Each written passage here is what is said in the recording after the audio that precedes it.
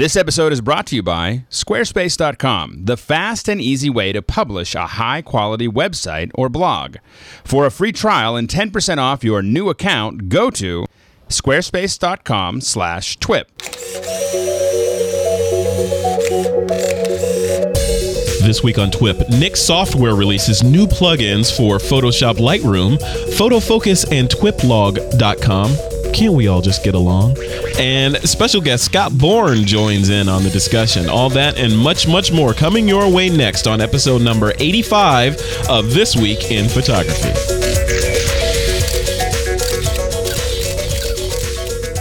Welcome back to another exciting episode of This Week in Photography. I'm Frederick Van Johnson, and here on the show this week, we've got the usual cast of characters. We've got Mr. Ron Brinkman. Hey, Ron.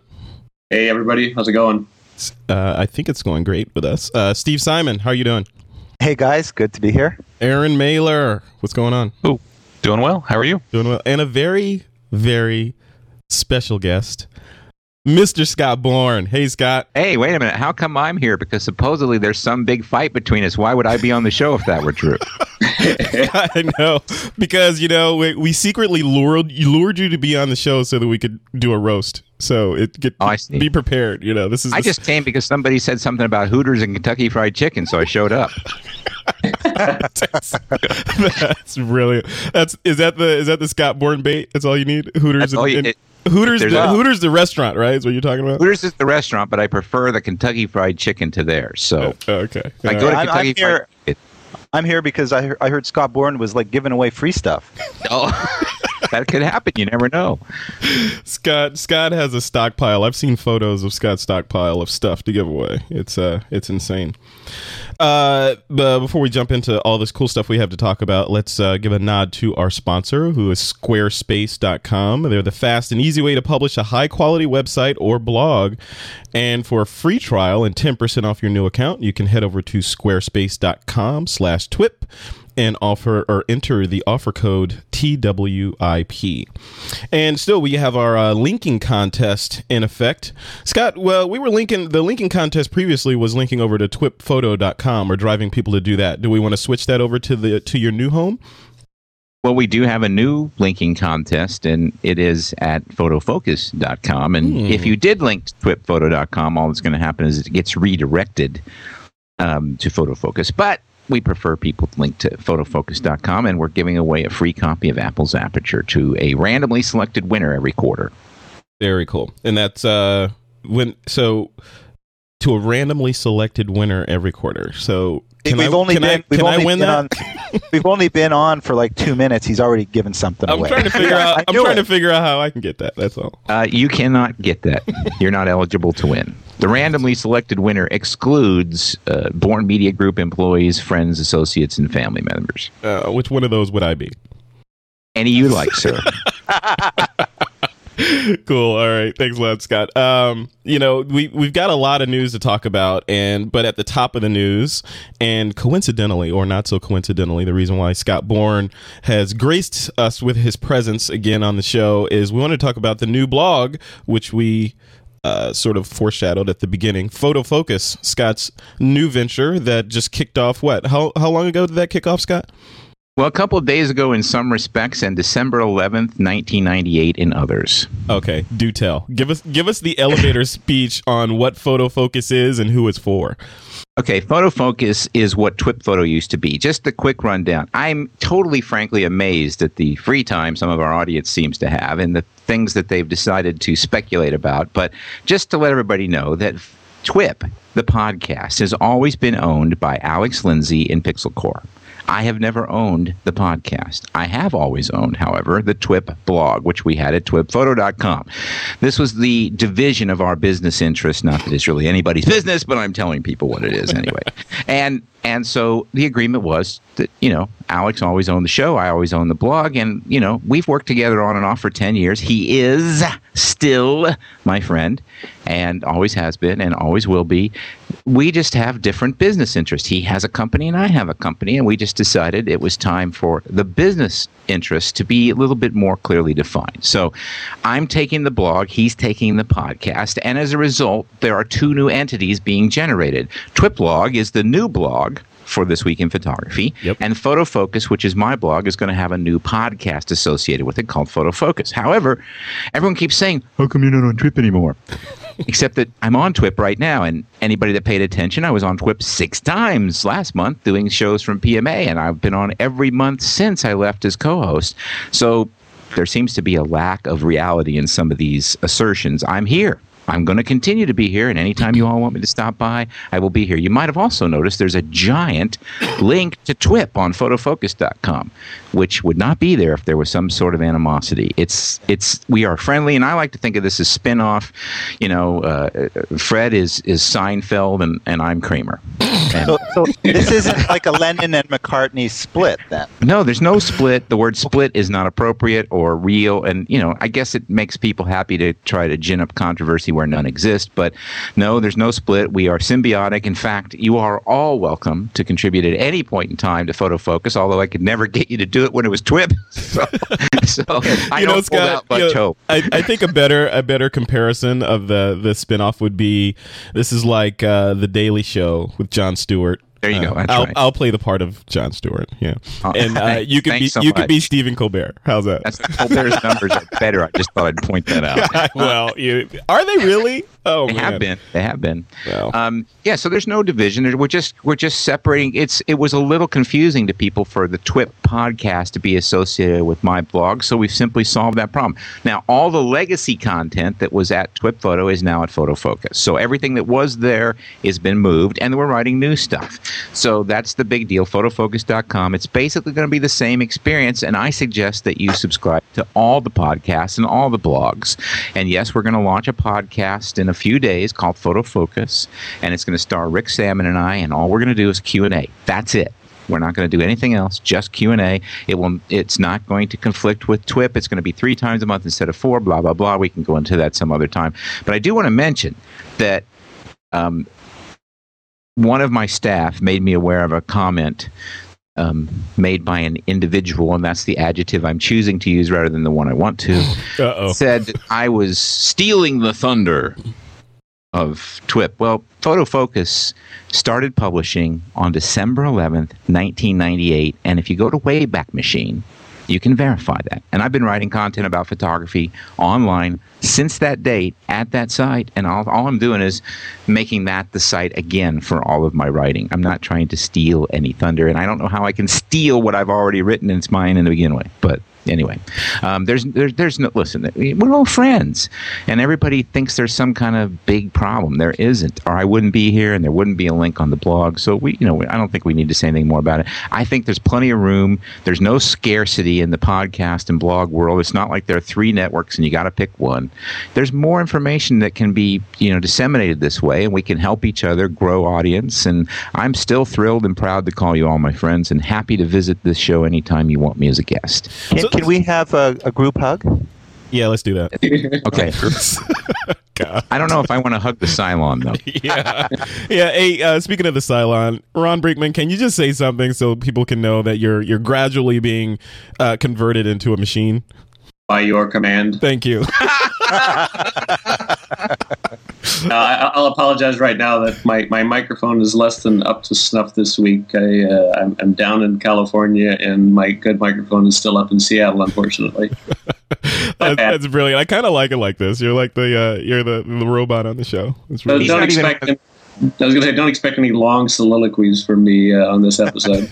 He's not even one of the cool Cylons. He sounds like one of the old ones, the metal ones. He is, yeah, totally, with the red eye.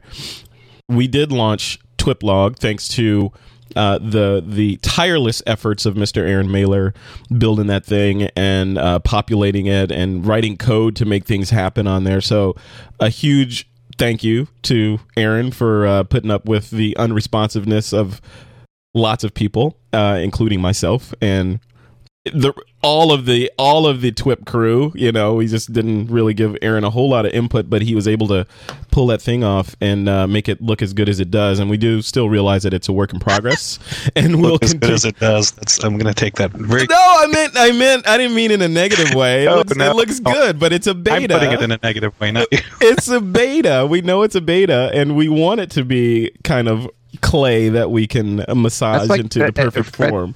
Fred, let me give you some tips. Don't tell your girlfriend she looks less fat today than. Damn. You know what I mean. Aaron. It's a great site, and I think Squarespace that's powering the site is brilliant. I didn't have much experience with them other than just sort of playing around with them when I first heard about them, but working with Aaron and sort of diving in there a little bit deeper to see what the power of that engine can do. It's crazy. So, Aaron, your experience in there working with the sort of the metaphor that they've put in place for building websites, how's it been? I got to say, it's really pretty impressive. I mean, my background, I'm a network administrator, programmer, so on. I'm used to doing everything pretty much on the metal and kind of rolling my own when it comes to building sites like this. So when we popped in to Squarespace to set up the new TWIP blog, I was impressed in very short order. I mean, the interface on it is absolutely beautiful, and just the interactive process by which we've been able to build a system on here. And it feels like Photoshop sometimes. I mean, it pops up these great color palettes, and I just slide things around and get things looking the way they want. Drag and drop, interface throughout the whole thing, and it's all done through your browser. So I have to say I am really impressed, and have probably covered more ground in less time than I ever have in building a blog. So now that we've kind of got the structure in place in general, we're going to start feeling that out, see what the listeners and the readers think, and just continue to tweak it. So expect everything to change, drastically. I will say that the content that we brought over all the show notes from twitphoto.com, including all of the original comments that were on all the original show notes. So that's the only content that's been brought over at this point, and it'll probably stay that way. But just so you know, the back history of all of our existing show notes and any comments anybody ever made when they were on twitphoto.com are all on there right now, and the new ones are opening up. Yeah, we should make the point that part of the reason why we are happy to have them as a sponsor is because we really do think that it's an excellent platform for photographers to build their sites up. And there's a lot of templated stuff. I haven't played it around with it a whole lot, but I've spent a couple hours just dinking around, and it just feels like there's a whole lot of templates and more coming that can make it very quick to set up a site to show off your photography. I'll add on with your template comment there. That's one of the most fun parts of doing the design right now is that, the public is seeing a design at a given point. That's where I've got it locked down at the moment. But I'm constantly popping in new templates, making changes, and I'm previewing those templates live with all of our content without the end users ever seeing it. So once I switch into the templating mode, as a logged in user, I can see the entire site with all the adjustments I'm making to it, parallel to what the public is seeing at that point. So, and as soon as I decide that it looks okay, I just hit one button and boom, that becomes the live site. Cool. All right, let's move on from that and chat about a couple things that are also in the news. Nix Software has announced Silver Effects Pro for Photoshop Lightroom. Now, Scott, I know you have some experience with plugins and this sort of thing. Are you familiar with the Nix Software or specifically this new release for Lightroom? That's asking me if I've ever eaten a bag of Oreos. I mean, I love this stuff. I absolutely love the Nix software, and I think Silver Effects Pro is the premier, preeminent, and only solution I would ever consider for doing black and white conversion. I used to print in an old-fashioned black and white darkroom, and I never made a print after 18 years in a darkroom. I got pretty good at it. I never made a print in a black and white darkroom that's as good as the one I made last week using Silver Effects Pro on my Epson 3800. Really? Wow. It is an awesome plugin. You can configure all these presets to do things, amazing things. It comes with a lot of presets. I highly recommend if you own the program, go to the Nix software site because they have a bunch of other presets you can download and install for free. Just sort of like Lightroom has presets, they have presets for everything from canotype to infrared, you name it. And then you can make your own presets. It's just brilliant and very powerful. It's been available for Aperture for quite a while. But I am happy to see that. You had to get the little jab in there, didn't you? I'm happy to see that the people using Lightroom can now get it. And it's available for Aperture users in a thing called the Nix Software Collection, where all of their plugins are part of, and at the same price as just the standalone would be. You can get all of their stuff for the Aperture. I don't know if they've done that yet for Lightroom. I'm assuming they will. And All of their stuff is really good. My only complaint against Nik has ever been that it's been a little pricey, but they've solved that by doing these bundles. Yeah. But yeah, if you haven't tried it, they have free trials of all their stuff. You would absolutely just, as soon as you're done listening to this podcast, if you have any interest in black and white, go download Silver Effects Pro. It's going to blow your mind. And I would just say that Aaron and I were talking about this through iChat earlier this week about the use of the word plugin in the context of this software, especially in the context of Lightroom. So the way Lightroom is built, and I can speak with some authority on this, the way Lightroom is built is it can't or it doesn't support image editing plugins. So, for example, it's not Photoshop where you can just say, okay, do this to this image and put it on a layer and that sort of thing. Lightroom, the way it supports plugins is very much the same way that it supports applications like its big brother Photoshop. It's going to send those bits out to that application, then you munge around with them, save them, and they round trip them automatically back into the application as a version.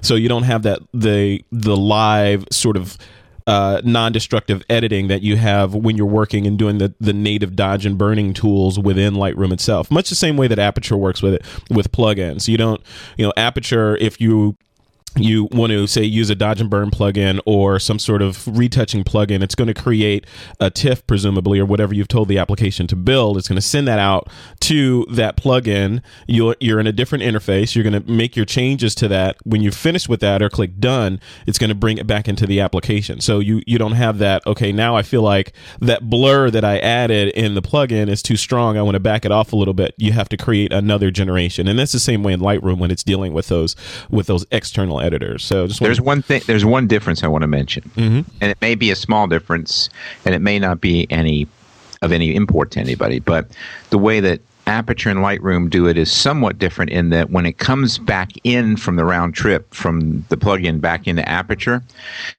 one thing that it retains in Aperture that it doesn't in Lightroom is it retains an edit list of all the things that were done when it was in the plugin. So that list is available to you, and you can access that in the metadata. And if you find out that you made a change while it was over in Nik's Silver Effects Pro, for instance, that you don't like, you can go back and say, oh, yeah, I did this there and I shouldn't have. You can recreate your steps from that list. It's much easier than guessing at what you did. Yeah. Yeah. No, I didn't know that. I'll have to try that out next time I can speak with some authority on the app. Yeah, I knew you were going to throw that in there. We're gonna have a great time at the Yellowstone Aperture Nature Photography Workshop, aren't we? Talk about dogs and cats living together. Frederick Johnson is going to be one of my co-teachers, along with my good buddy Steve Simon, who I see is back from the hinterlands. Yep, I am. And we are going to have a tremendous time, along with Gary Hamburg as the 4 instructors at the Aperture Nature Photography Workshop. And I do think that the National Earthquake Center, as well as the National Disaster Preparedness Centers in Washington, D.C., have been put on alert for the fact that Frederick Johnson is going to be teaching Aperture. Yes, I am. And you know what? I've gotten some holding up quote fingers now comments on the fact that I'm teaching Aperture, which I was once pitted against when I was working at Adobe. And I can't imagine that. I want to address that right now because the way I look at it is it's like the Nikon versus Canon thing or Macintosh versus Windows thing. In the end, we are all creating photography, right? We're all brothers. We're all creating photography. It's all about the art. And I think I'm one of the few people right now, there may be more later, but I'm one of the few people right now that can talk specifically about the pluses and negatives about each application with impunity. So you can trust me that I'm going to tell you like it is about what's good and what's bad about both. And I can give you my honest opinion about the one that you should be using for your photography, depending on what you're doing, because it's different. It's not the same. It's not like one is better than the other. It's different depending on what you're doing. So I think overall the comment or the sentiment that he's mad at Adobe because of he left the company or whatever. I think that's all BS. It's whatever. We're not bringing you to Yellowstone to talk about Lightroom. We're bringing you to talk about Aperture. And that's what you'll do. And it's not again. We don't spend. Steve has been with me on every one of these things. Have we ever even said the word Lightroom in any of these, Steve? I don't think so. I think actually one person said it and then they went missing. I don't recall. Suddenly there was a satisfied bear somewhere. We don't. So it's been good knowing you, Fred. Yeah. We don't. That's what I'm food on this adventure, am I, Scott? We don't bring people to these places so that we can diss Lightroom. We bring them so we can teach them Aperture. And I think it's fair to point out that you used to work for this little company called Apple before you worked for this company. I did, and that's what I was alluding to. I used to work for Apple, and I used to be one of the product marketing managers on the iPhoto team during the time when Aperture was gestating. It was still they were still carving off the rough edges about what it could be, and I was there during that time. So it's Aperture is still near and dear to my heart in terms of what can be done in terms of UI and usability with these photo management applications. And of course, Lightroom is as well, because my name is in the startup screen on that application. And I do want to point out that our very own Cylon has had some at least cursory experience with this too.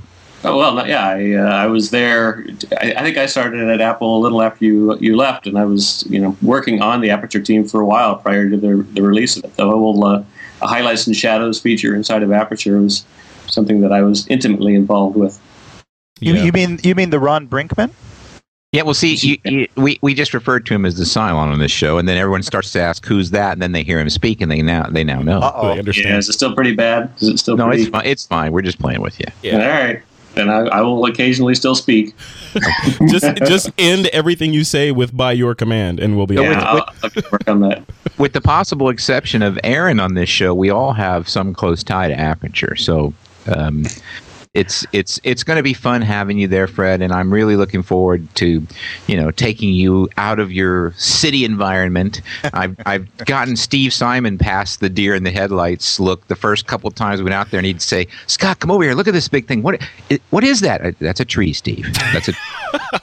I just want to remind you, Mr. Bourne, that I did spend 8 years in the United States Air Force. So I'm just kidding. I am very used to digging holes as my restroom. So I'm totally kidding. So let's jump over to the picks of the week. And since I got Scott on in the old hot seat right now, Scott, what's your pick? Well, I was at PMA this year, and there wasn't a ton of stuff to get excited about. But there was this little teeny doodad, as is often the case at PMA. The real super gem is something that you don't see out on the main floor. And I saw this little thing called a Datacolor Spider Cube, and I was immediately attracted to it. And they just started shipping them. And in fact, they had so few that they only had a few at the show floor. And they said, the first one that ships you'll get. Well, I got it 2 days ago, and I've been playing with it. And it is, without a doubt, my pick of the week. It is an amazing device that you use to assure that you have the right color balance and exposure. And it takes the place of the traditional gray card. It's a little teeny cube, about 2 by 2 by 2 by 2 by 2, how many ever twos there are in a cube. And it's got a black bottom, two sides with gray, 2 sides with white, 2 sides with black on the bottom, and a black trap, along with a little chrome ball on the top. And between all of these faces and colors and sides of this device, you can measure everything from your specular highlights all the way to the black that is blacker than an IRS agent's heart. And it is... how's that audit going there, by the way, Scott? That's Scott Bourne. Scott Bourne spelled Bourne. Oh, no, he's already in the middle of it. Listen, I can't do anything to piss them off now because they are already dug into me. So you know what? Screw it. Yeah, the IRS, my IRS audit, the one that's 39 days ongoing, Ron, thank you for asking. I've been through it. I know exactly what you're going through, and I have nothing but sympathy. Yeah, let's put it like this. My debate on Monday's meeting with the IRS, I'm trying to decide whether to go to that or to have all of my wisdom teeth extracted without any sort of anesthetic. But anyway, the Datacolor Spider Cube, this is a foolproof way to get good color balance, but it's also a good way to help. One of the best things about it is just to teach people the difference when I say you're not holding details in the blacks or the shadows. They never know what I mean. I find this to be a constant problem. Well, because of the way they've designed this thing, there's a black trap that is the blackest black in the world, but then there's a slightly less black above it that you can use for reference. And when you're adjusting in Photoshop or Aperture or Lightroom, your levels, you can see where the blacks merge and where they separate. And when they separate, you know you've got detail in the blacks. I'm like, finally, this is a tool that will help people get a really good black, because we just talked about Nick's Silver Effects Pro, and one of the problems with black and white printing is often people are unable to get a good black, and that's kind of important in black and white printing. So this device will help you get your picture in post where it needs to be, so that when you do want to make a print, whether it's color or black and white, you'll have the blacks where they need to be. But more importantly, you can control specularity. Now, most people will use a white card to say this is the white point in the image, and that's fine. The problem is that the white point in the image may not be as hot as the specular highlights that would be blown out. And if you want to hold those highlights, you need something reflective and shiny to do that. So they put this little chrome ball on the thing. So it's brilliant. If you look it up, it's on their website, Datacolor, and they have a section for the Spider Cube. It is a touch spendy. It's $59, but I have two of them already, and one's going to stay in my studio and one to go out in the field. It has a little string you can hold it up with. It also has a tripod socket on the bottom, so you can put this in your scene and take a picture, and then as long as the light doesn't change, you'll never have to worry about what your color balance or your exposure is going to be again. Excellent. Make sure you bring one of those out to Yellowstone with you. I want to play with it. I have it in the bag all ready to go. Cool. And Aaron Mailer, what is your pick of the week? My pick this week is actually it's Jeff Friedel's Flickr uploader for Lightroom. We had talked earlier about plugins for Lightroom, and I guess this kind of maybe dodges the whole round tripping thing, since it's a one-way street for this particular task. It's an export plugin, right? Yeah, pretty much. Yeah, it's an export plugin is what it comes down to. It's really, really nicely implemented. It's chock full of features. Basically, it gives you the ability from right within Lightroom to make your selections and push them straight out to your Flickr account. I admittedly don't use Flickr as much as I probably should, and part of the reason I'm using this plugin is to smooth the way a little bit, so I do begin to use it a little more than I did. So, very nice implementation. I will make sure that the link's in the show notes, because there's a whole lot more to discuss about it than I want to use time for here in the show. So excellent. I just let everybody know that there's feature upon feature upon feature in it, and he seems to be adding them all the time, and it's a free download. Cool. Thanks a lot, Aaron. Steve Simon, what's your pick before we lose you? Yes, my pick of the week. I know you guys love photography books as much as I do, and I found a site called fb4.blogspot.com that is dedicated to photography books and arts, and it's written by a photographer, Jeffrey Ladd, who's part photographer, part critic. It's kind of academic, but there's all kinds of really kind of interesting, and he points to some obscure type books that maybe you don't know about, all photo books. And I've been going to it from time to time to see what's there, and I have a great photography book collection. I never have enough. I'm always going to bookstores looking for little gems, and a lot of the books that I've picked up over the years that have, photography books come out, they're very expensive, photographers can't afford them, then they get remaindered, you sell for $5 or $6, then they become collectible again, and they're worth a lot of money. So in the end, it's a great investment, because I think photography books can be very inspiring. I'm often inspired by them, and if I'm feeling a bit of a photographer's block, I'll go to the library and pull down a couple of books, and that'll help me through it. So I would recommend TWIP people to check it out. You know what I did a couple of days ago? I was going through my photography book collection, which is large, and I was looking at some of the books that I had from like 10 or 15 years ago on portrait and photography and that sort of thing.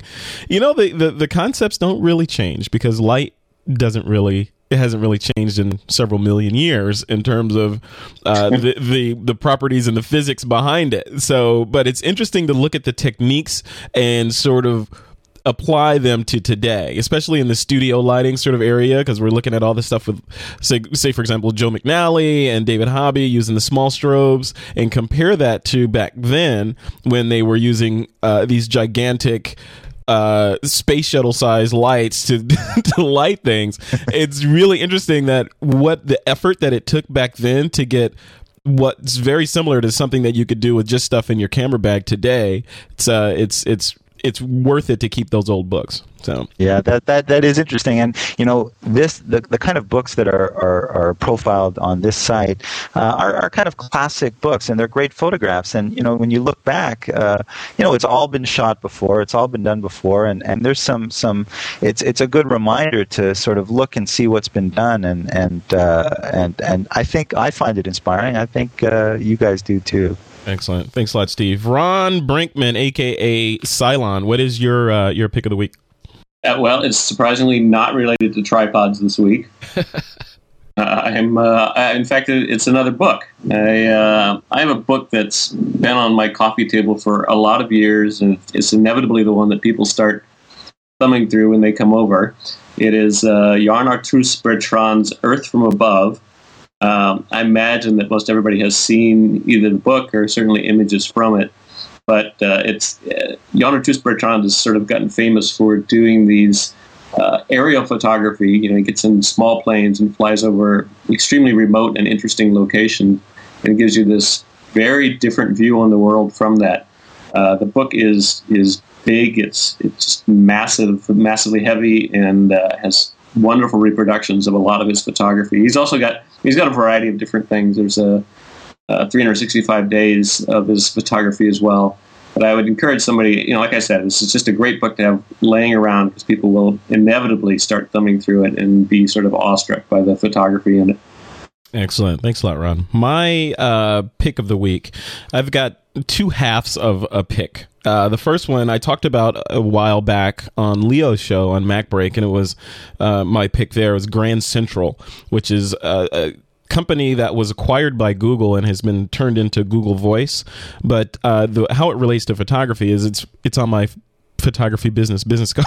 So basically it's a voicemail service, or it's a phone service, a phone forwarding service, where you sign up for the service. You get a phone number, and you can assign any number of other phones to this thing. And when someone calls your main Google Voice phone number, it rings all the other phones, and then you pick up whichever one you want. Which was cool when it was Grand Central, but it got so much cooler with Google Voice, because now you can text message. So the problem with Grand Central was, if you gave someone that number because you didn't want to give them any of your regular numbers, and they sent you a text message, it would just disappear and you would just not get the message. So, which made it of limited use, because today everyone's using text messaging. But now if you give them this number and they text message it, it shows up in your inbox on whatever device that can accept text messages, which is brilliant. You can actually have a conversation back and forth using that, using your Google Voice phone number. And then the other cool thing about it is, when someone calls you and leaves you a voicemail on Google Voice, it will send you a text message if you want and let you know that you have a voicemail. Of course, you can go check it. But it will also transcribe the content of that message into text and then send that to you as a text message. So, and that just kind of blows my mind that, I could screen my calls. I'm sitting in a meeting and I get someone sends me a voicemail and I have to send it, I send it to voicemail, and a couple seconds later I get the copy of that in my hand and I can just read through it and know if it's something I need to act on or not, or save to later.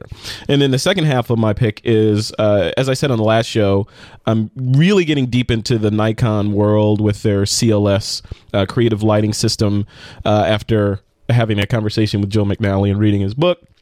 But I went ahead and picked up a SU-800 wireless speedlight commander unit.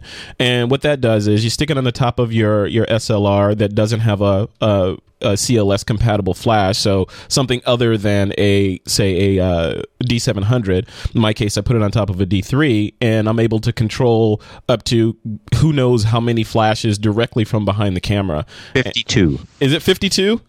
52. I can control up to 52, which I will never own 52 speedlights. I can say with some confidence that I will never own 52 speedlights. I own 2 right now, but I can control both of those. I may add a third, and it's just the power that it gives you. It's really simple. I think it's the essence of technology. Technology is designed to make our lives simpler, and using this thing, I put it on top of the camera.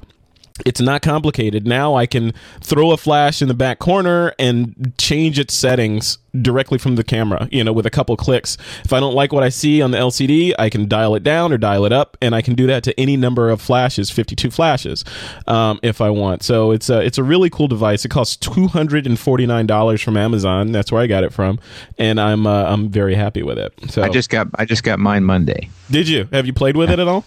I have. I have 2 SB900s.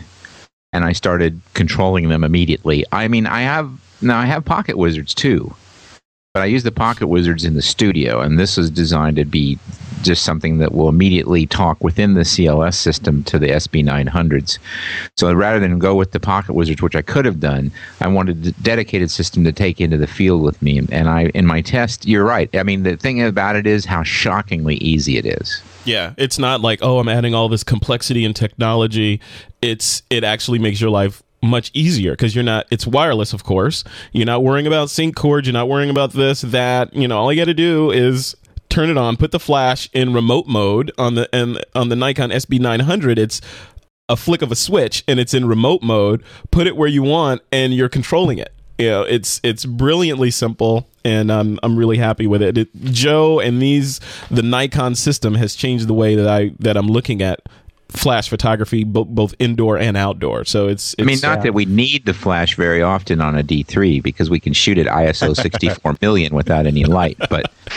But, the SU800 that you guys are talking about, even if you have a D700, which allows you to control the flashes without that unit, the SU800, my understanding is it's much more powerful, and especially if you're outdoors, because the system works with infrared, it can fail a lot more often using the camera as a commander as it would with this SU800. So I think it's a good investment. Yeah, I'm happy with it. It's definitely found a permanent place in my camera bag, so I will have more to report after I actually shoot photos with it, because I just got it, just like Scott. I've controlled things, I've controlled and set things up, but I haven't done any real shoots with it yet because it's still new kit. Let's move on to the. Actually, can I toss in one other quick semi-pick? Yeah, go for it. Just as an FYI, because I've picked this as my pick several, few months back, which is Backblaze, my sort of off-site backup storage solution. Yes. And their Mac version is now coming out of beta and is going to be widely available as of, I think, next Tuesday or so. Oh, very cool. So is it going to work the same way as the beta version, or are they adding anything to it? I think they've added a little bit more control over external volumes and that kind of thing. I mean, it's already pretty, just brain dead simple that you can just sort of tell it what you want to back up and it goes and does it. But I think it has a little bit more granularity over showing you external volumes that you're backing up as well. Excellent. Yeah, I can throw in there related to Backblaze. It's this coming Tuesday at 6 a.m. Pacific time is when it comes out of beta, and according to them, it is also an automatic update, so it should slip in smoothly on your system if you're already using it. Very cool. Well, Aaron, you want to continue and tell us about this week's photo assignment and the current poll? Sure, absolutely. We are in week 2 of our new photo assignment. The topic is spring, once again. Lots of ways to interpret that, and as we've said in the past weeks, we're going to put our emphasis on things that are a little less obvious in your interpretation of the word spring. And also mention we did not have a poll last week, but we do have one on this week that is already on the new TWIP log, which is twiplog.com, and it's kind of focused on the log itself. So question is, what resource would be most important to you on TWIP log? And the choices at the moment are the episode show notes, the discussion forums, a new home for the monthly photo assignments, photo galleries consisting of listener or TWIP host photos, TWIP topic FAQ on there, or Picks of the Week archive with the links to the vendors. So those are the choices, and hundreds of people have already voted, so come and add your opinion to the mix. Excellent. And with that, we'll jump directly into this week's interview with Jeff Yoakum. He's the CMO of SmugMug. So I'm here with Mr. Jeff Yoakum. He's the Chief Marketing Officer over at SmugMug, and he's agreed to come on This Week in Photography to chat with us about the industry, about SmugMug, about professional photographers and challenges that they're facing, and all sorts of stuff. Hey, Jeff, thanks for coming on. Hi, Frederick. How you doing? I'm doing fantabulous, especially now that I get to speak to you and ask you a bunch of questions. Been a while. Yeah, I know it's been a while. Just full disclosure, I used to work for you, Jeff, down at Pictage. So, what was it, like 2 years ago or something? That was like a couple of years back, right? Yeah. Good times, though. Yeah, it was a good time. So, but even considering that, I'm not going to pull any punches in this interview. So. I'd be disappointed if you did. But cool. So I just want to kick it off with, so you are one of the few people, if not the only person on the planet that has been in a position of authority at two of the most important photography companies, at least for professional photographers on the planet. So SmugMug and Pictage, you know the inner workings of both places now. So yeah, proud of both of them. Yeah. So given that, what from your perspective is the overall state of the industry, and what are some of the challenges that photographers, specifically wedding photographers right now, are facing in terms of the economic slowdown and all that? Yeah, there's been a lot of changes. I mean, when I came in 2004, I was really unfamiliar with the industry at all. I know cottage industries and I understand how to build communities. But I remember that my first encounters with a lot of the very successful photographers and wedding photographers, there was a lot of distrust. I mean, there was a lot, nobody wanted to talk to anybody else. Everybody in their area they considered to be a competitor. And what we did at Pictage was we created a community, not just online, but also in person, which we've learned is one of the key challenges as well as one of the key results. And here we are, 5 years later, and I have to say that the Pictage community and the wedding photography community is the strongest of any of the photography communities that I've seen.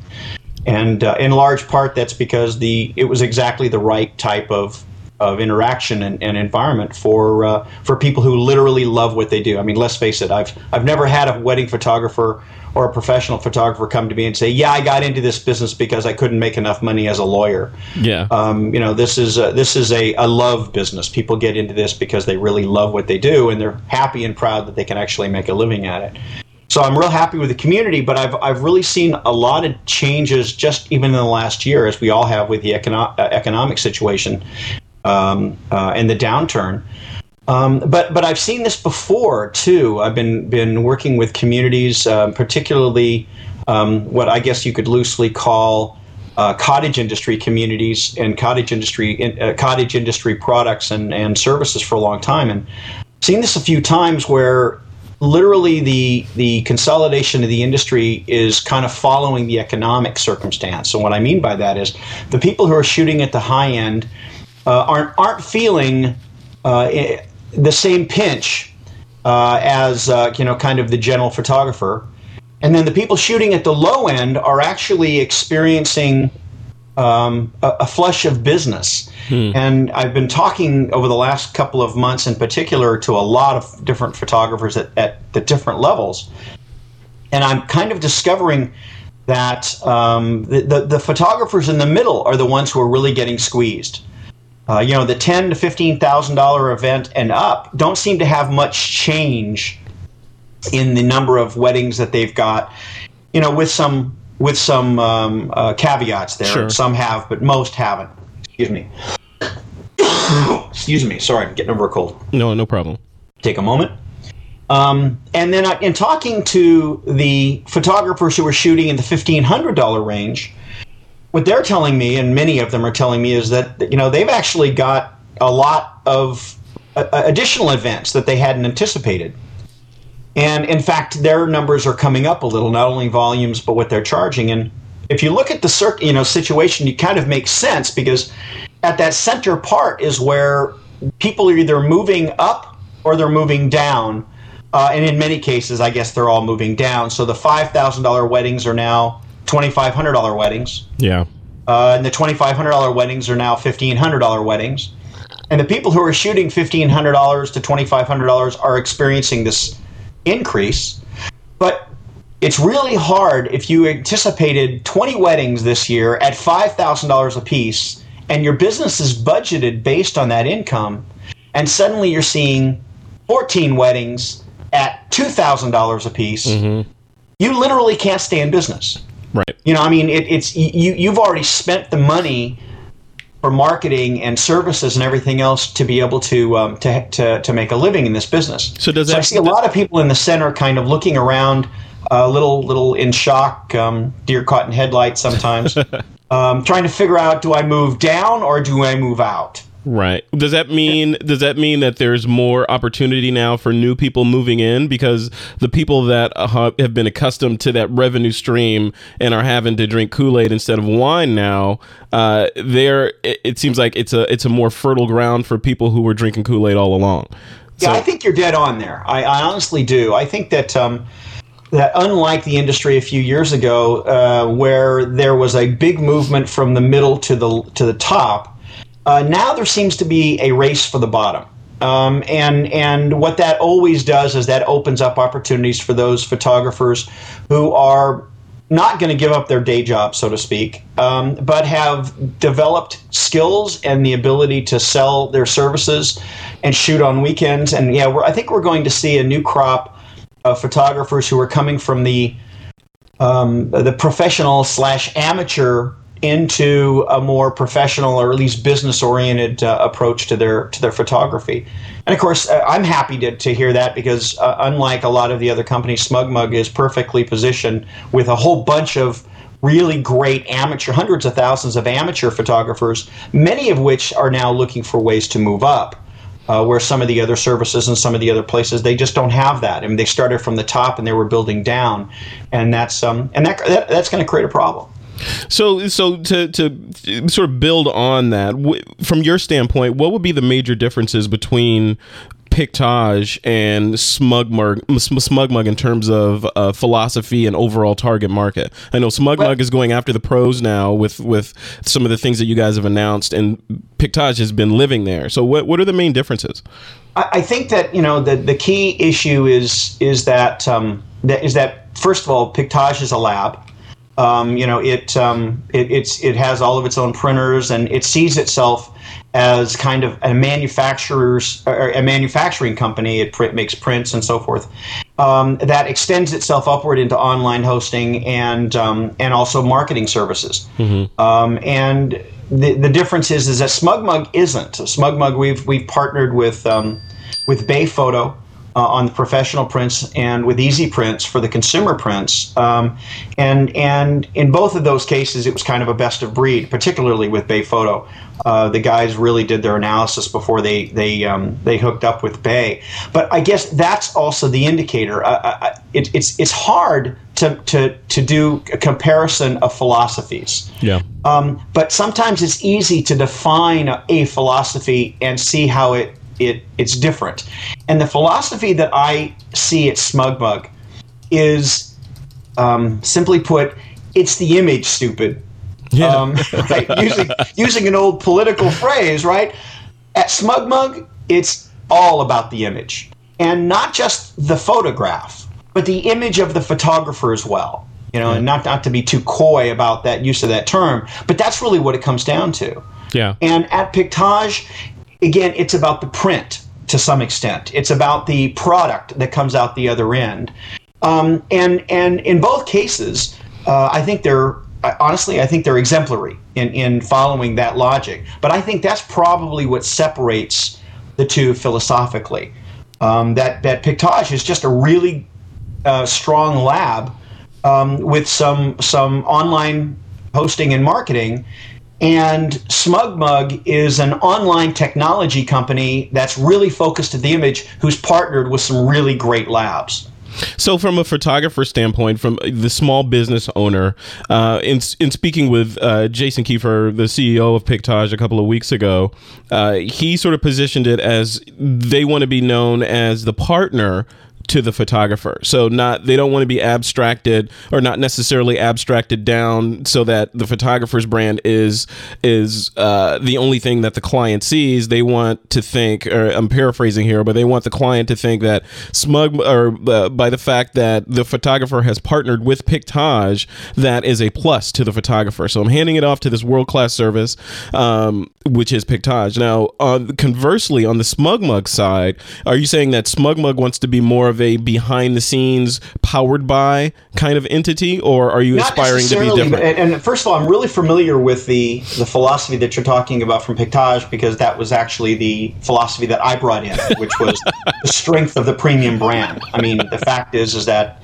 Pictage is no question is the king of the hill. Yep. And you know, the goal at Pictage has always been that when people associate themselves with Pictage, it makes their brand better, not dilutes it. Mm-hmm. And that's a challenge. I mean, that's a dramatic challenge. And I'm not sure that I or anybody else has really achieved that at the level that we certainly wanted to when I started that. But the reality is that it's also changed since then. You know, the photographers that were around in 04 and 05 that were kind of in need of the support, as I mentioned earlier, there was no community to speak of. I mean, we had a couple of online, you know, communities, but most of the time they were just places for people to go and to complain at each other. The Pictage community kind of brought them all together and made them stronger by their relationships. Now, what's happened over time is that community has become actually the dog rather than the tail. And because of that, the people who are involved in these collaborative communities in the industry are actually dramatically better at business now than they were 4 years ago or 3 years ago or 2 years ago. Yeah. So the logic that we had back then, which was, you're a nobody or an unknown, so why don't you partner with us at Pictage and we'll help you become known, is no longer kind of the driving force. Now the driving force is, I know how to make myself known in my market with Twitter and with online blogs and with all of this wonderful social networking. I know how to create an image for myself. I know how to shoot. I know how to do all of the things that are expected of me by the bride or my client. What I really want is a company that is going to come in and support all of my efforts and see their brand recognition as secondary. Now, that doesn't mean it won't still be a premium brand, because if I have my way, when people say I'm with SmugMug Pro, they'll say it with pride, and they'll be happy to tell their clients that this is part of it because they're proud of it. Yeah. But what we'll never do is try to convince their clients before they meet the photographer that they should go with a SmugMug Pro photographer, because I think those days have passed. Got it. Wow. So now it's about delivering the best product, the best images, and maintaining that pride of, you know, kind of partnership that matters to these cottage industry businesses, particularly in this downturn. This kind of highfalutin mentality of premium brand is going to carry you forward, while I think had some real traction, I think has outlived its usefulness. So, Jeff, let's talk a little bit about community. So you're the guy that sort of brought community to Pictage and built that infrastructure there, and now everybody's talking about community here, community there. You know, it's all about community. Talk a little bit about how the importance of community today, beyond what you just said. So the importance of community today in terms of photographers marketing themselves, as opposed to, or in conjunction with, the referral industry, or, you know, okay, you have to have a community and you got to be in this community in order for the other photographers to know about you and therefore refer to you, versus you marketing with Google and using AdWords and that sort of thing. What is the perfect mix for photographers? Well, you hit it on the head. Number one, that the beauty of a strong community is that now you've got, instead of a bunch of competitors, you've actually got a bunch of salespeople. Because if you really realize the top 10 or 15 or 20% of a market bands together to own 80% of a market, there's always going to be more customers than there are people to fulfill that. So therefore, when any bride or any customer comes into the mix and that photographer is not right for them, they will always refer them to somebody that they have faith in. Yeah. And that comes from that community relationship. And the second side, the second value, even of that personal community that we built then and we're going to build now with Smugs, is that there's just too much information. I mean, I love the internet, and I love being able to advertise yourself and use the AdWords products and be able to do Twitter and everything else. And I think that is a great tool to use. But if you try to use that to educate yourself, it's like the old phrase, drinking from a fire hose. and the beauty of these communal relationships is that to some extent you've got a bunch of really smart people all with exactly the same general mindsets and views, all bringing together all of the things that work and don't work for them, therefore cutting out a lot of your education through disruption that happens when you try to run a business without that communal relationship. So I think even more now than ever, the referrals are important, but also the fact that you can educate yourself more easily, more quickly, and more effectively by hanging out with other people who are in the same community that you are and in the same locale that you are as well. Because, in many cases, customers are still coming from local references, though we're seeing less and less of that because of the ability for people to travel and the ability for people to advertise themselves on the internet. But it's still a great strength for education, self-education, and trying to stay on top of what's happening. As well as just, there's certain lessons that happen. Let me give you an example. Mm-hmm. Something I heard at lunch yesterday, and I've been doing this for a while, and so sometimes I get full of myself, and I need to go to lunch with photographers who are really smart, so I could realize, I just don't know squat. So I'm out to lunch yesterday, and I was at lunch with Mike Colon, who is in my opinion one of the best wedding photographers in the world, mm-hmm. and really smart businessman too, because he cares about every single one of his customers, and he knows how to express that. Well, he was telling me how he got a call from a woman who had been married for about a year and a half, and she was very proud of herself. She'd been working out, and she wanted to get some portrait shots, but Mike hadn't shot her wedding, and so he said, well, sure, I can do that. And when he met with her, he asked her, well, who shot your wedding? And she told him it was a very, very celebrated photographer in Los Angeles. And he's like, well, I know that person, and they're great. She says, oh, I know, the images were wonderful, but I'm just not really happy with them. And Mike's like, well, wait a minute. If the images are wonderful, why aren't you happy with them? And she said, well, because it's been a year and a half and I still don't have my album. Oh. And Mike, realizing, of course, this is not always the way it sounds, he says, well, have you picked out all your images? She goes, yeah, that's the problem. I haven't had time to really pick out all of the images I want in my album. But she still blamed the photographer and actually hired another photographer to shoot her portraits because she didn't have the album in her hand. Wow. And so after these years, and what I got from that was, don't wait for her to pick. Right? I mean, my advice right now to everybody listening to this who's shooting weddings is start selling your weddings with an album, which everybody wants. But if they don't pick it, don't wait. Pick it for them, and print it and send it to them. And I guarantee they're going to be happier than if you give them the power to do it themselves. And it follows my general philosophy is people want freedom from choice, not freedom of choice, but they just want you to choose the best thing for them. Yeah, it's like the higher you go in my experience, it seems the higher end you go, the fewer choices you have. So that makes sense. Yeah, you're down at the bottom, you got like package A through Z, and then at the top you get choice A. That's it. Because they know exactly what it is you want because they've been doing it for so long. I mean, let's face it, photographers, and especially wedding photographers, aren't just photographers. They're counselors as well, right? I mean, you're selling a sophisticated product to an unsophisticated customer. I mean, there's a joke that says that if you really want to know the worst shot you took at the wedding, ask her bride what her favorite is. And when you ask, well, how's that possible? When the photographer says, well, it was perfectly lit, unbelievable moment, great silhouettes, in that person's image, but then you ask the bride, why did you pick this as your best image? She says, yeah, the eyes were kind of closed and it wasn't great lit, but it's the first time Uncle Henry danced with Aunt Jane in 35 years. Yeah. And so the difference is clear, right? One is content and one is context. Yep. And in all of those circumstances, if the photographer says, I know what makes a great album, I'm going to get those images for you, and I'm going to produce the album for you, and if you want another one, let me know, of your own images, what you'll find is that you end up with a customer who's really, really happy, not only with the images, but with the service. No, Jeff, are you gonna teach photographers this stuff? Because these are the kind of things that these photographers need to hear, and they need these nuggets of wisdom to market themselves. Where can they get this stuff?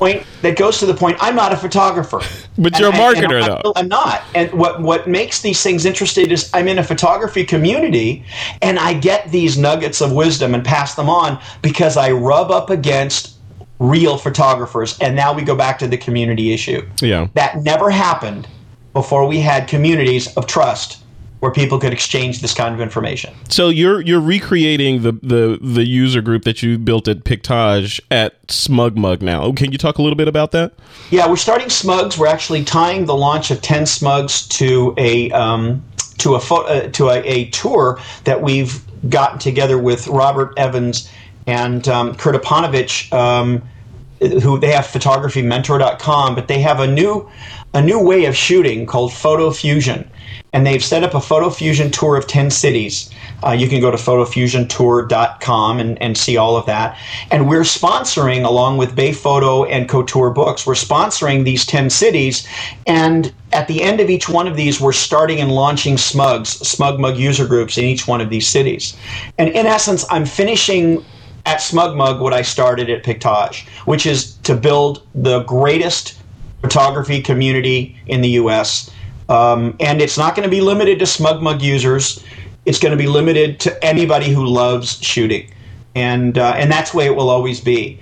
So if you're interested in what cities we're going to be at, you can go to photofusiontour.com and take a look. Excellent. So that's an interesting twist, because I know the Pictage user groups, of course, are limited to folks that well, I think anyone can go, right? At least to the first meeting. For the first couple times, but then they try to limit it down. And I was the one who set that up, and I realized the mistake I made there was limiting it. I mean, the truth is that there is information and knowledge to be gleaned from everybody.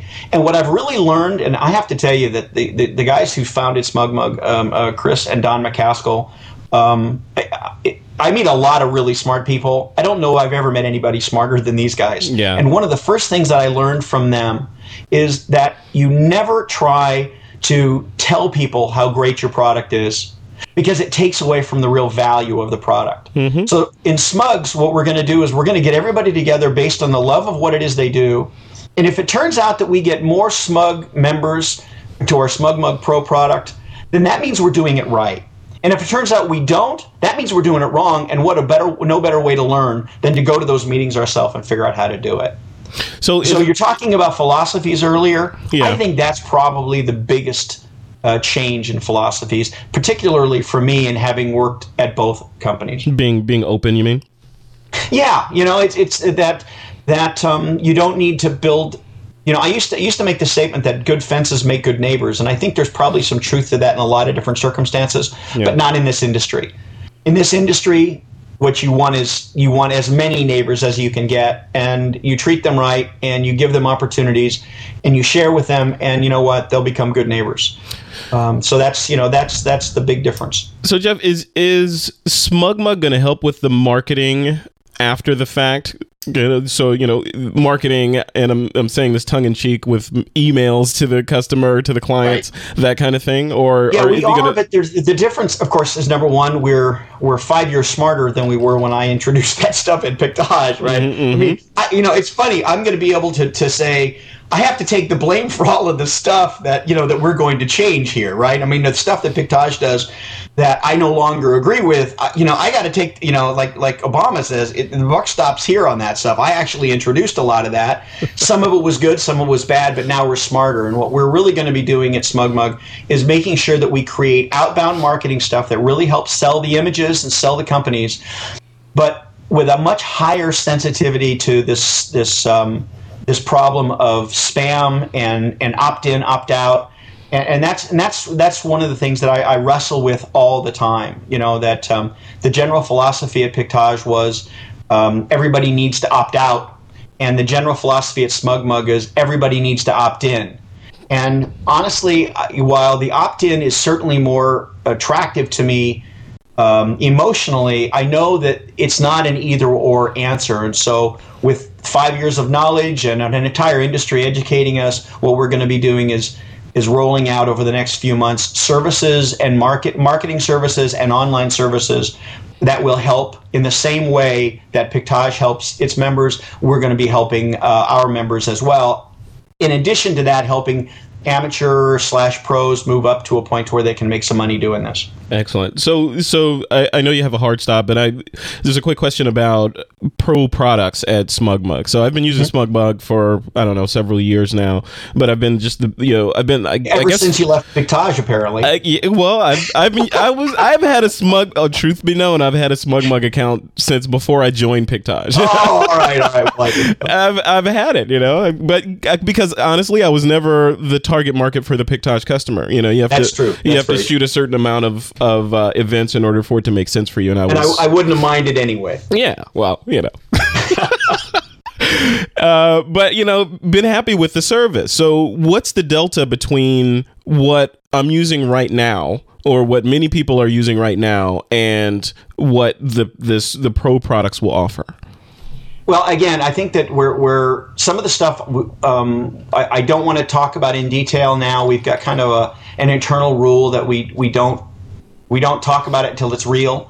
But I think you can certainly see that we're moving in the direction with a pro service, moving in the direction of offering things that are other than just image enhancement and image management online. And again, we go back to being able to create lists and manage the lists and give your bride a place for her to go and see the images that are being shot, maybe even before the wedding, a destination location. Yeah. One of the things that SmugMug does that no one else that I know of does is at least in the wedding industry, is the customization of the site where you can actually turn it into your landing page.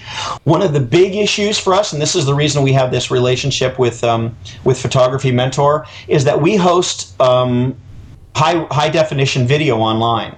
And so this concept of photo fusion, which is, I think, in my opinion, is the next inflection point. This is the next big thing. When you see photo fusion, as you see it start to roll out, and this is the combination of still images and small animated snippets, all kind of rolled into a video presentation. And we're actually working with Couture Books to be able to include that video presentation as part of the album. I mean, as an example, there'd be an iPod Touch with this beautiful video presentation built right into the front page of the album where the images would be later. The testing we've done and the discussions we've had is this is going to be really, really huge.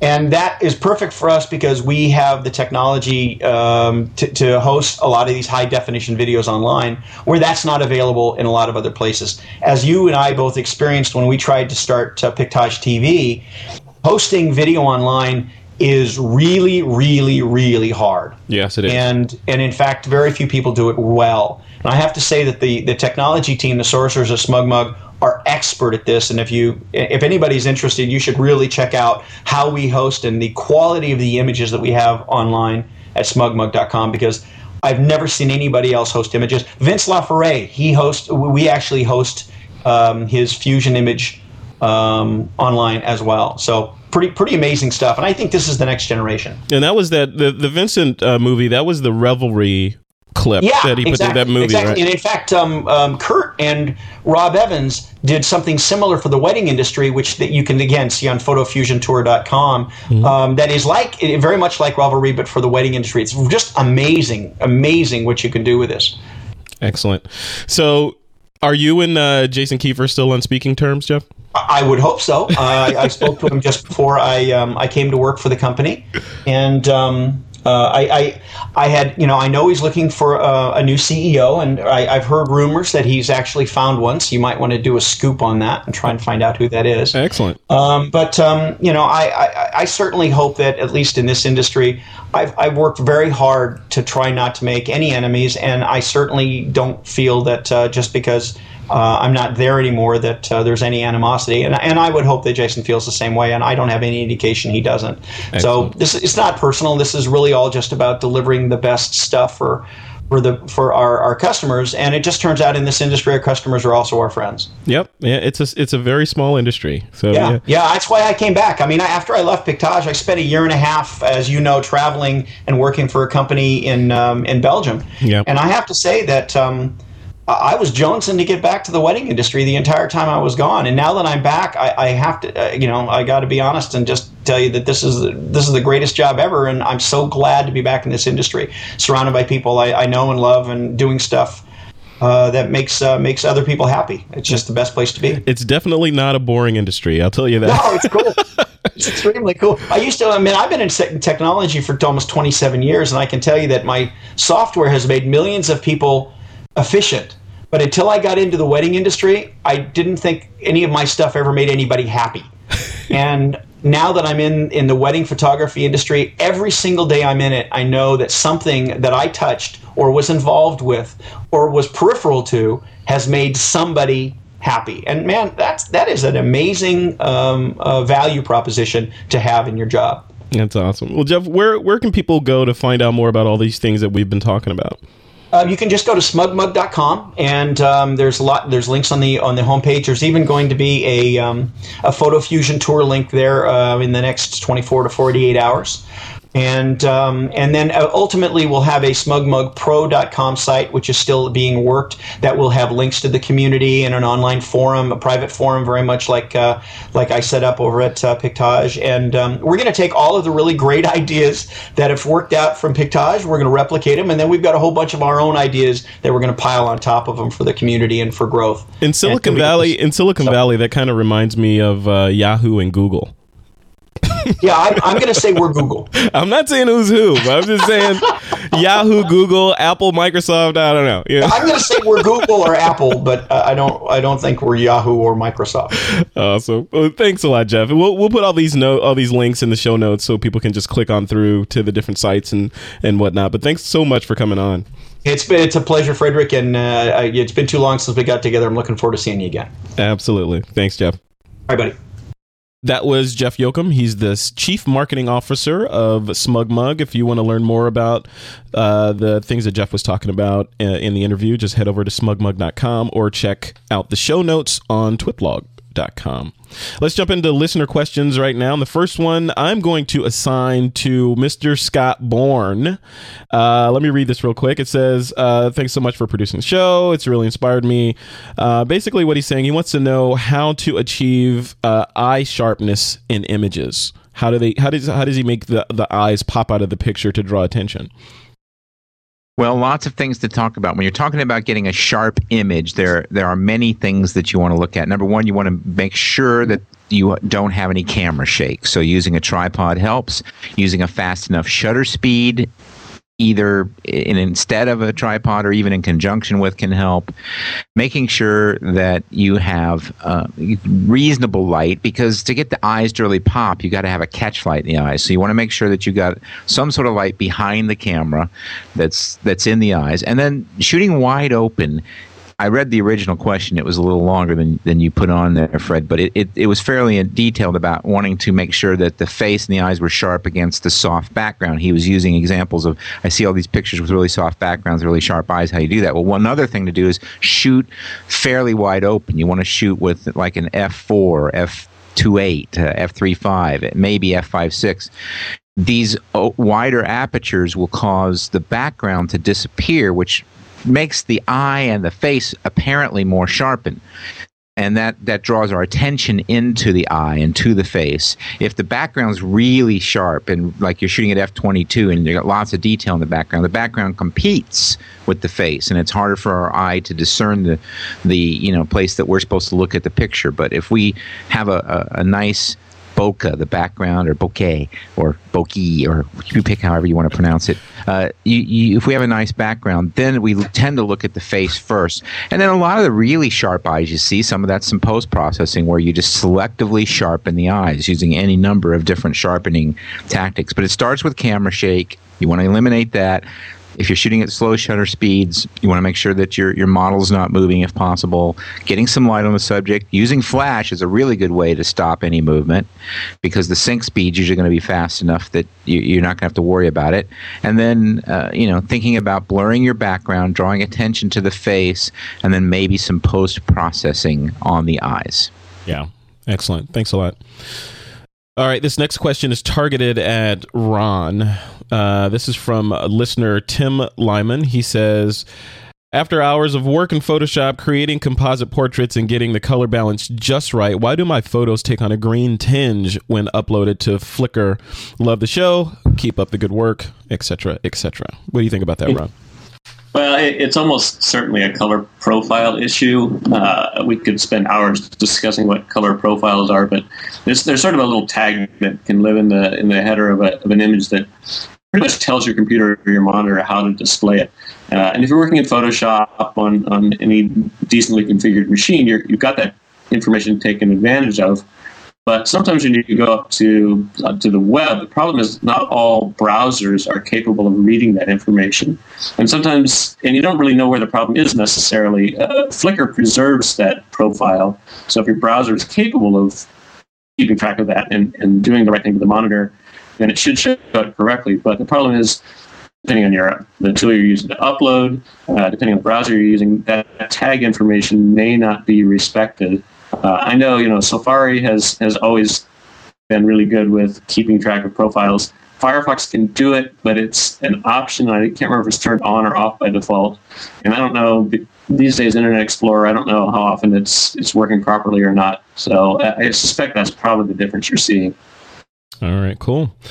Very quick, very succinct. And this last question is going to go to Steve Simon. Listener Timothy Powell wants to know, why use a macro lens instead of a zoom lens to get up close to a small object, like, say, an insect? Thank you. Well, I guess you guys maybe can back up on this one with me, but you want to have the right tool for the right photographic job, and macro lenses are designed to focus in really close. They're they're set up.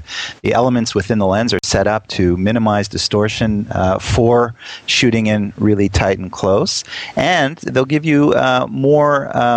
They'll get you in closer than, generally speaking, any kind of zoom lens will, even ones that do have close focusing ability. So it's just a question of having a specialty a piece of equipment, a specialty tool for the particular task at hand. Excellent. All right, Steve Simon. Steve, do you shoot a lot of macro stuff? Are you normally shooting just people and vistas and that kind of thing? Yeah, I do not, but I definitely like to have the option of going in really, really tight and close, and it's something I always encourage people, because I think those of us that have done workshops understand that one of the biggest problems, I think, and I hasten to call it a problem, but people just don't get close enough. And I think that getting out of your comfort zone, moving in to the minimum focus on your lens and just exploring the world that way could be an eye-opening experience and sort of get people out of their box, so to speak, that they tend to shoot in a similar way all the time. Yeah, cool. All right. If you'd like to have the TWIP panel take a crack at answering your questions, just head over to twiplog.com and submit your question over there, and we will hopefully get to answer it on an upcoming show. Coming up next week, we're going to have another exciting interview. We're still deciding on what interview that's going to be, so definitely tune in or download or however you're consuming the show. And coming up in between weeks, we're going to be feverishly working on enhancing twiplog.com. So definitely head over there. And if you have any comments on what the site looks like or how you would like to have us change it or add to it or take away from it, leave your comments there as well. And I hate the color. I can't read that font. And if you like Photofocus or you don't like Photofocus, be sure to contact Scott Bourne somehow. Because he loves your comments, ladies. Yeah, leave a comment on the blog for me is what I want you to do. Yeah, exactly. Oh, wait a minute, I changed my mind. I changed my mind. I do like the color. But I still hate the font. There's too much jocularity on photofocus.com. Can you? Sorry. Cool. All right. Scott, I think you need to have one place on your blog where people can leave comments about the fact that there's no place to leave comments on the blog. Yeah, I do actually have that place, but it's a secret. Excellent. Yeah. Uh-oh. Who's that calling in? I think it's Steve Simon's back again. Hey, I missed you guys. All right, Steve, you're back just in time to say goodbye. Where can people find you? They can find me next to the geyser, at Yellowstone Park for the Aperture Nature Workshop, April 29th. Looking forward to it. It's going to be great. Very excited. And at my website, stevesimonphoto.com, and on my new love, Twitter, /Steve Simon. All right. And Mr. Scott Bourne, where can people find you? Twitter, Scott Bourne, all one word, scottbourne, all one word.com, which is sort of an aggregator of all my feeds and my live stream, and over at the new photofocus.com. Excellent. Ron Brinkman. You can find me on Twitter, Ron Brinkman, all one word, 2 N's at the end of Brinkman. Got it. Not the Cylon base ship. Or there, maybe. I'll be hanging out. And Aaron Mailer, where are you at? You can find me at my blog, halfpress.com. On Twitter as halfpress, and quite a bit right now on twiblog.com. And Steve, I suspect you could probably stand next to a geezer or a geyser when you simultaneously. If he's standing next to me and the geyser, it will indeed be simultaneous. Nice. I'll be sure to get a picture of that and Twitter it. Okay. And if you're looking for me, Frederick Van, you can find me on Twitter as well at twitter.com/Frederick Van, or on my blog at frederickvan.com. And that's it for another episode of This Week in Photography. It's time to take that lens cap off.